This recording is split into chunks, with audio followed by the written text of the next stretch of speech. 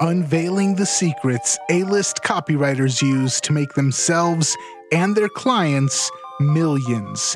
This is the Copywriters Podcast with your host, the world's greatest copywriting coach, David Garfinkel. Welcome back to the Copywriters Podcast with your host, the world's greatest copywriting coach, David Garfinkel. David, how are you doing today? Nathan, I'm pretty good. How are you? I'm doing good, and I was reading the show notes for this week's episode, and I'm looking at the title, and I'm like, this is a really good headline. It's almost like David's an amazing copywriter or something. You know, it's almost like that. Yeah, so what do we got on the agenda for today's podcast episode? Okay. So, with the year 2021 just closed out, I thought it would be fun to reminisce about my early days as a copywriter. It was a second career for me. I started out as a business journalist. Of course, not knowing anything about copywriting when I first started, I assumed writing copy couldn't be all that different from writing news and feature stories, right? Well, I was about as wrong as I could be. And of course, I found out I learned the hard way. I seem to have developed a knack for learning that way. I don't know if I can save any new copywriters from the painful lessons I had to learn the hard way, but hope springs eternal. And who knows, even experienced copywriters might remember something they had forgotten or get some new ideas from hearing old truths. Before that, though, I don't expect you to get any new ideas when I tell you copy is powerful. You're responsible for how you use what you hear on this podcast, and most of the time, common sense is all you need. But if you make extreme claims, and if you're writing copy for offers in highly regulated industries like health and finance and business opportunity, you may want to get a legal review after you write before you start using your copy. My larger clients do this all the time. Now, Nathan, each of these things to me are like iron laws that I remember, observe, and respect every time I sit down to write some copy myself or to critique copy for my clients. So here we go. First thing, your prospect is a tougher critic than any editor I ever had. I came to writing copy from a newspaper and magazine writing background, and a lot of my editors were in New York. And let me tell you, New York editors are tough. They would nitpick facts and push hard to get specifics. It could get brutal. But there was one thing they never pushed hard on, and that was whether or not they believed the story. As long as you could demonstrate or explain your research, you'd get a pass on some of the wildest stuff, as long as you could prove to the editor it was factual. Now, in that way, compared to prospects, editors were an easy sell. After all, they didn't invest their own personal money in what you were writing or writing about, and they didn't stake their hopes and dreams on what you had to say. As long as you stayed out of legal trouble and they stayed out of trouble by doing their job, they would be satisfied. Prospects with copy, a completely different story. One thing it took me a while to really get at a muscle memory level was that just because something was true didn't mean your prospect would believe you. Trust was hard to earn and easy to lose. Simple factual proof of a claim was not always enough.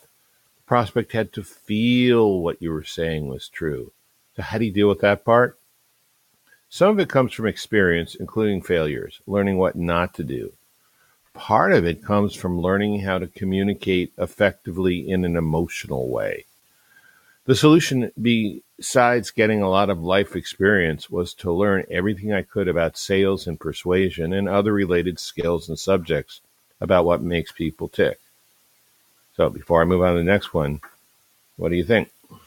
The only thing I can say about this is I wish people viewed journalism with the same skepticism that they view advertisements. Yeah, I've noticed a few Facebook posts you've made like that. Okay, fair enough. All right, second thing, it's almost impossible to sell anyone anything they don't want if you want the sale to stick. as I say right up front at the beginning of every show, copy is powerful. And when you first start writing copy, for a while you feel like you have superhuman powers. You believe you can convince anyone of anything and get people to do whatever you want them to do. But reality has seen this misunderstanding before. Reality will wait until there's a chance to prove you wrong in a really painful, embarrassing way, because that way you'll learn sooner or later. Now, I've managed to erase memories of the specific times I learned this lesson, but it happened more than once, and it was very humbling every single time. The lesson, of course, was that no matter how persuasive you become, you don't have an unlimited ability to control the world. Once you get past that lesson, well, in my case anyway, the second hard reality sets in. You can't just sell people anything you decide to sell them. Hell, you can't even sell people what they need if they don't always realize they want it. I've seen a lot of businesses never take off because the owner decided the world needs this thing or that. Problem was, nobody wanted it. Or maybe people wanted it, but nobody was willing to pay for it. What I'm saying sounds obvious to the experienced copywriter or entrepreneur, but it also sounds ridiculous to the headstrong marketer without a lot of experience. Just remember, reality is patiently waiting for new students to teach this uncomfortable truth to. Now, with really good salesmanship, sometimes you can get people to buy something they don't really want. But if you offer a guarantee, and it's pretty hard to sell most things without offering a guarantee, they'll send it back. Almost all of them, the sale won't stick. So the lesson from all of this is step one, find out what people really want. And step two, focus on selling that, things people really want. Yeah, the only thing I can add to that is I remember being, like you said, starting out copywriting and realizing, wow, I can convince people to buy stuff. And it probably took, 2 or 3 years into my career before I finally realized I should only be selling to people who actually want this instead of trying to convince people to buy it. And like you said, even the people who need it, usually it's a lot easier to convince them if they already know that they want it. So I look at copywriting as less of a manipulation tactic or a force tactic and more of a nudge tactic now. I think that's a great way to look at it, more of a nudge tactic. I like that. Yeah. All right. The third thing I had an idea about, but it was pretty fuzzy. Now I have a very clear idea. Most advertising you see in the media doesn't sell anything. One of my favorite things I say is, I used to hate advertising, but now I only hate bad advertising. I think I could change that further since I've changed. I even like some bad advertising. It's kind of funny watching an emu dressed up as a detective trying to sell insurance. I like the advertising, but to be honest, I don't respect it at all. Why?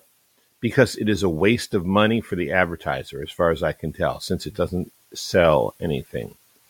Most people who do the kind of advertising with squawking emus, babbling geckos, and talking owls don't really get too specific about how their ads affect sales. And to be fair to them, how could they get specific? They don't know. Nobody really knows with these ads. But when you talk to businesses who depend on advertising for their sales, some businesses, like, let's say, an insurance company that uses an emu, they have a huge deployment of regional offices and agencies and agents. They have many, many marketing arms, okay? But when you talk about businesses who solely depend on advertising for their sales, not knowing if it works is the same as advertising not working at all. With direct response advertising, it's measurable. We know for a fact whether or not it works. And when it's done right, it does work. It does sell something. But I think we know about measurable advertising and return on ad spend. And I think where a fairly small part of the business community, growing probably, but still pretty small.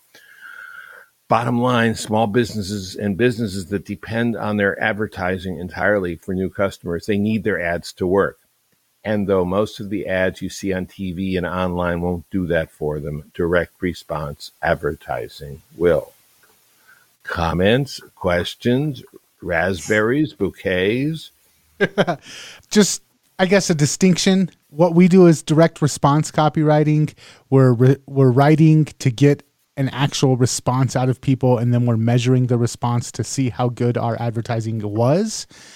The other type of advertising I like to think of as reminder advertising. It's just there to remind the audience that your business exists.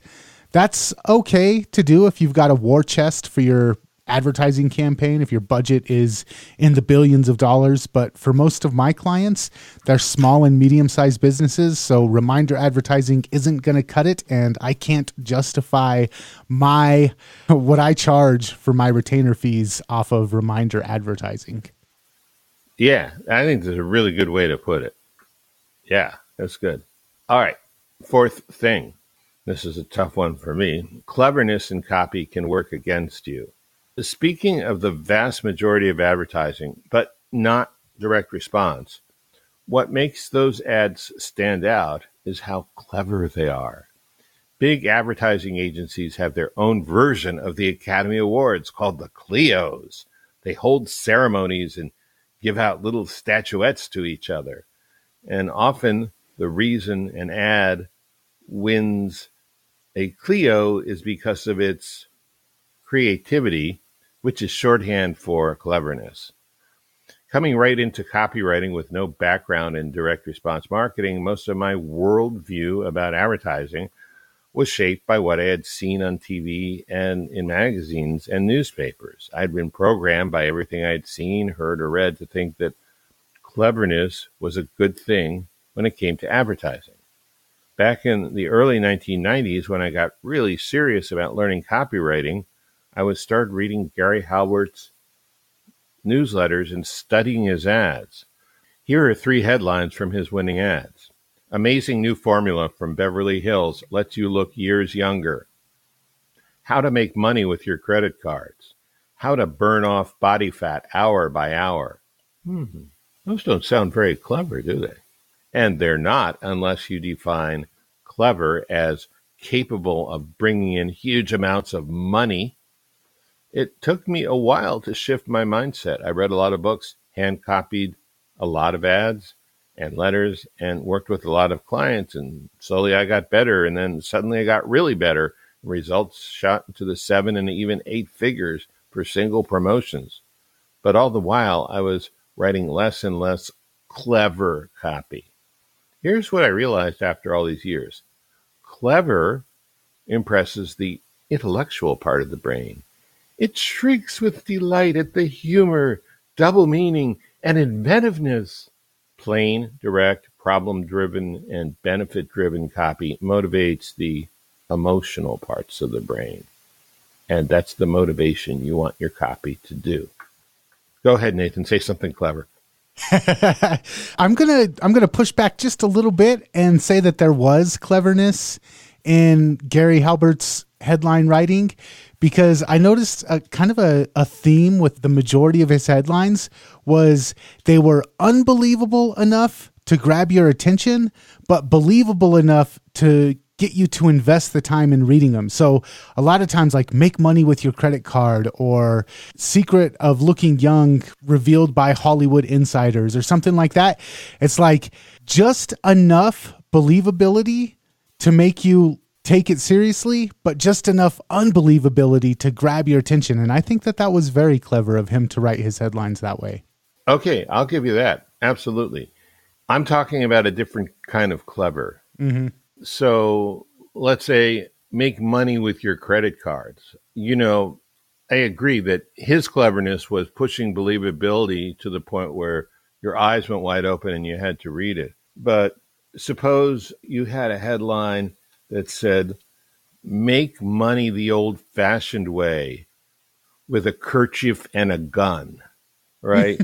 Very, very clever, but and actually more believable. But, total bullshit, right?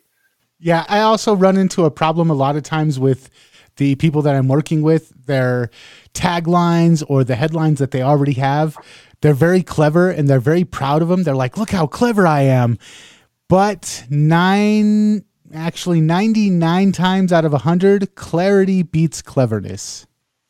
Yeah, and there is a sort of a certain clever algorithm in the mind of the copywriter, including yours, to figure out, how do I push the edge just enough so that people go, wow, but they don't go, forget about it. That's ridiculous, right? Mm-hmm.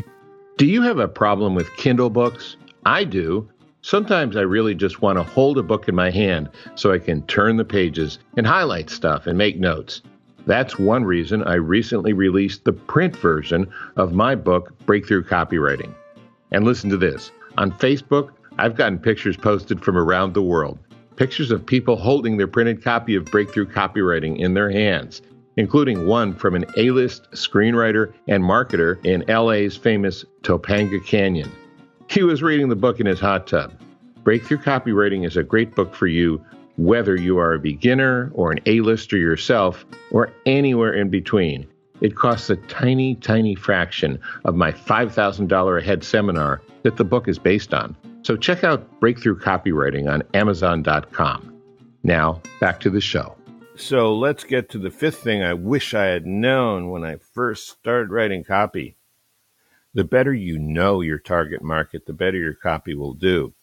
In many ways, the easiest market to sell to is one you are part of once you get past the curse of knowledge, which means remembering your prospects know much less about your particular product than you do, but you can write copy like you're writing it to a friend, especially in that market, since they're people just like you. And when I came into copywriting, I thought I might have had the niche market problem solved, because most of my career as a journalist, I've been writing for trade magazines, in other words, niche publications. So I already knew how to write news and feature articles for a specific market as opposed to the general public.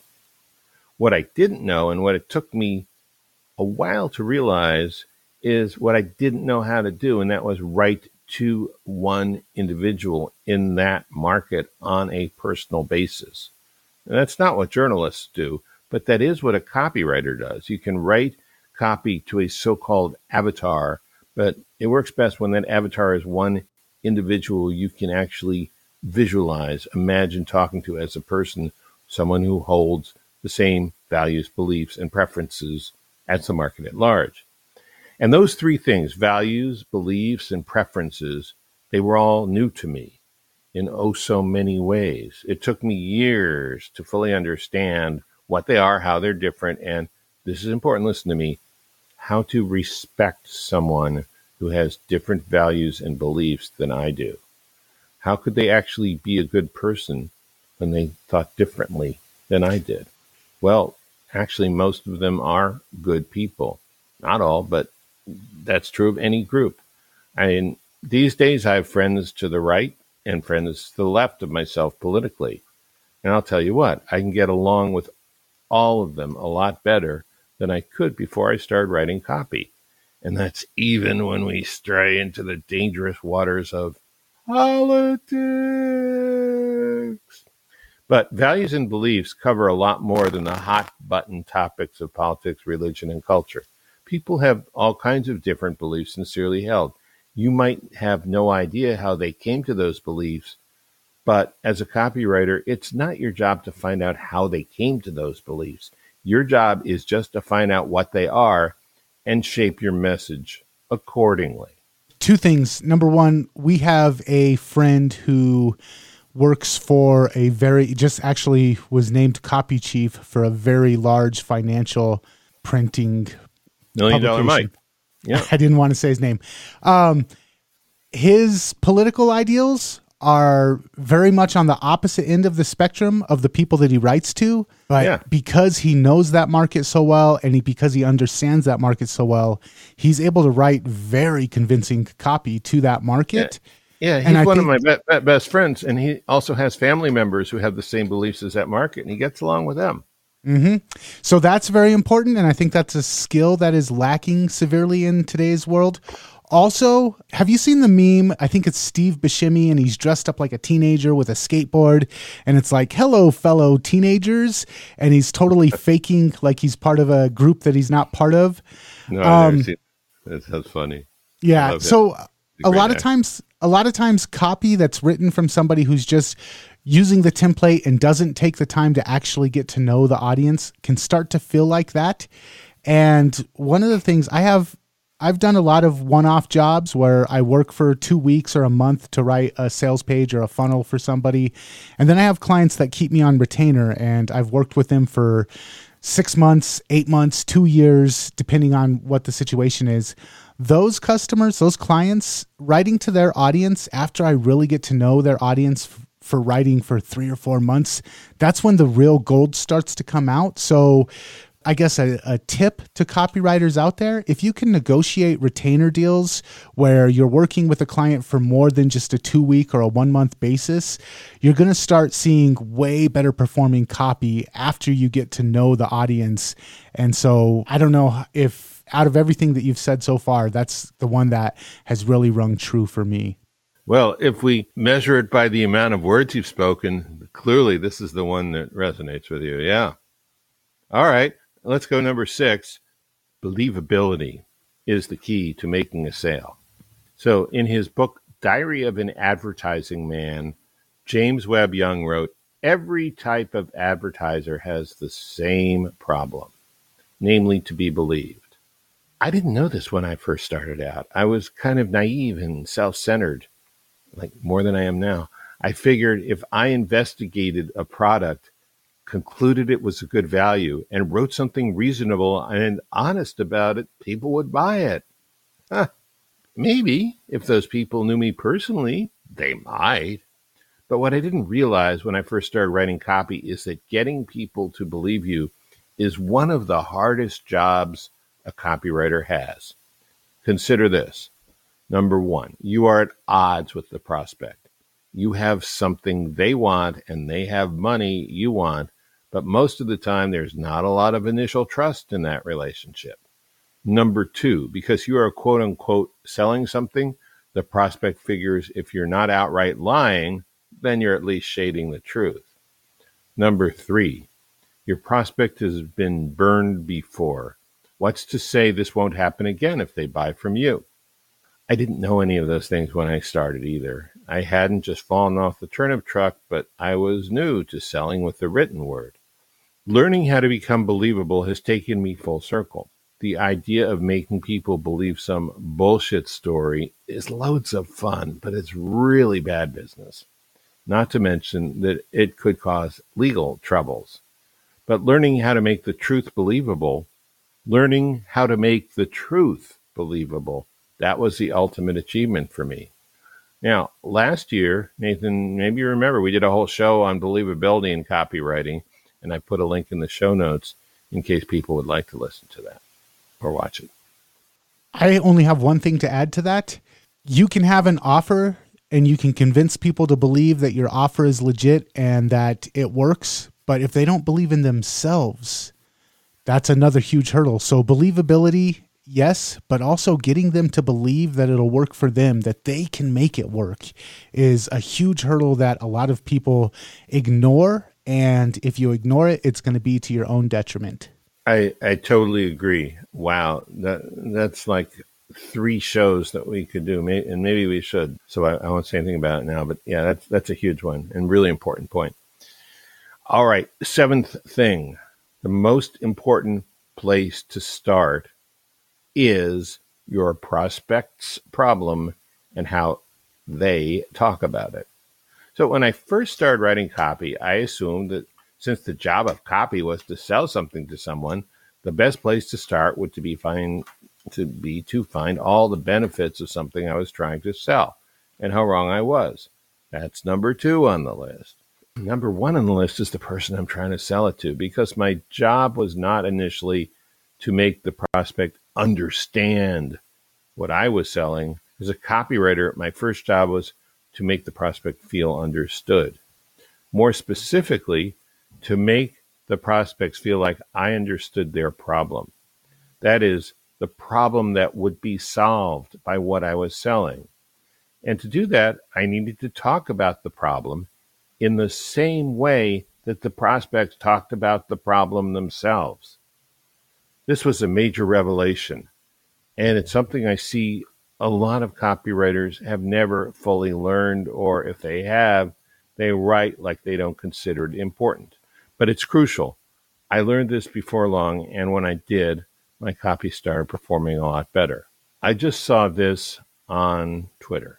Feel like if I could find the perfect paper planner, all my problems would be solved. And I think it was a snarky remark, but if a lot of people truly feel that way, then you've got a great market for paper planners.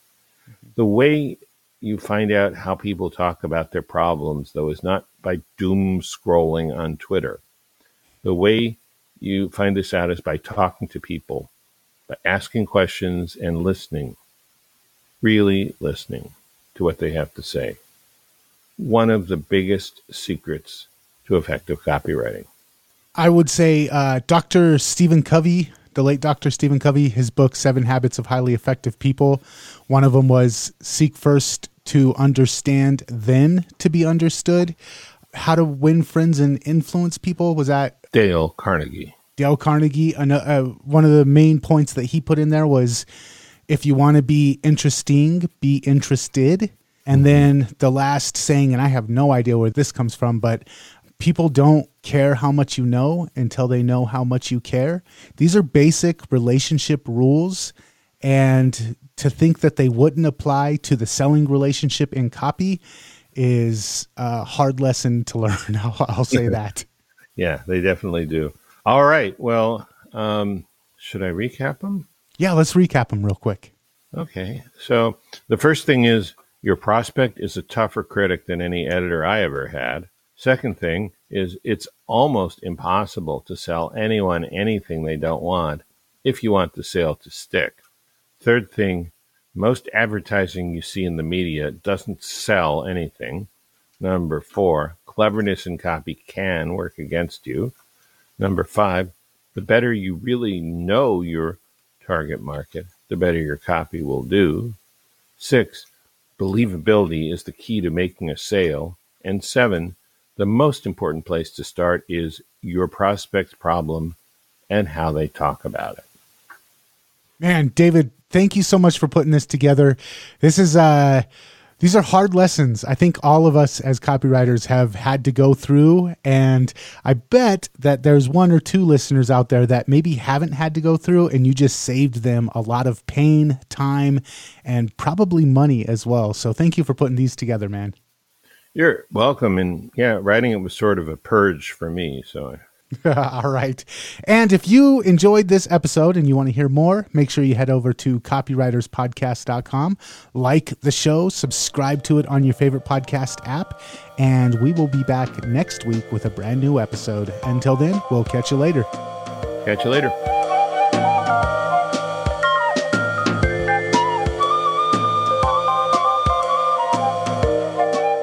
Before we go, a quick question.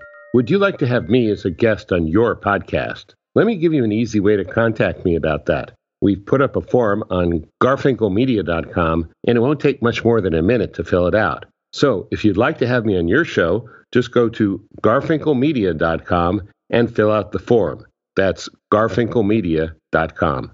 Thanks, and see you next time on the Copywriters Podcast. This is the Copy and Funnels Podcast Network.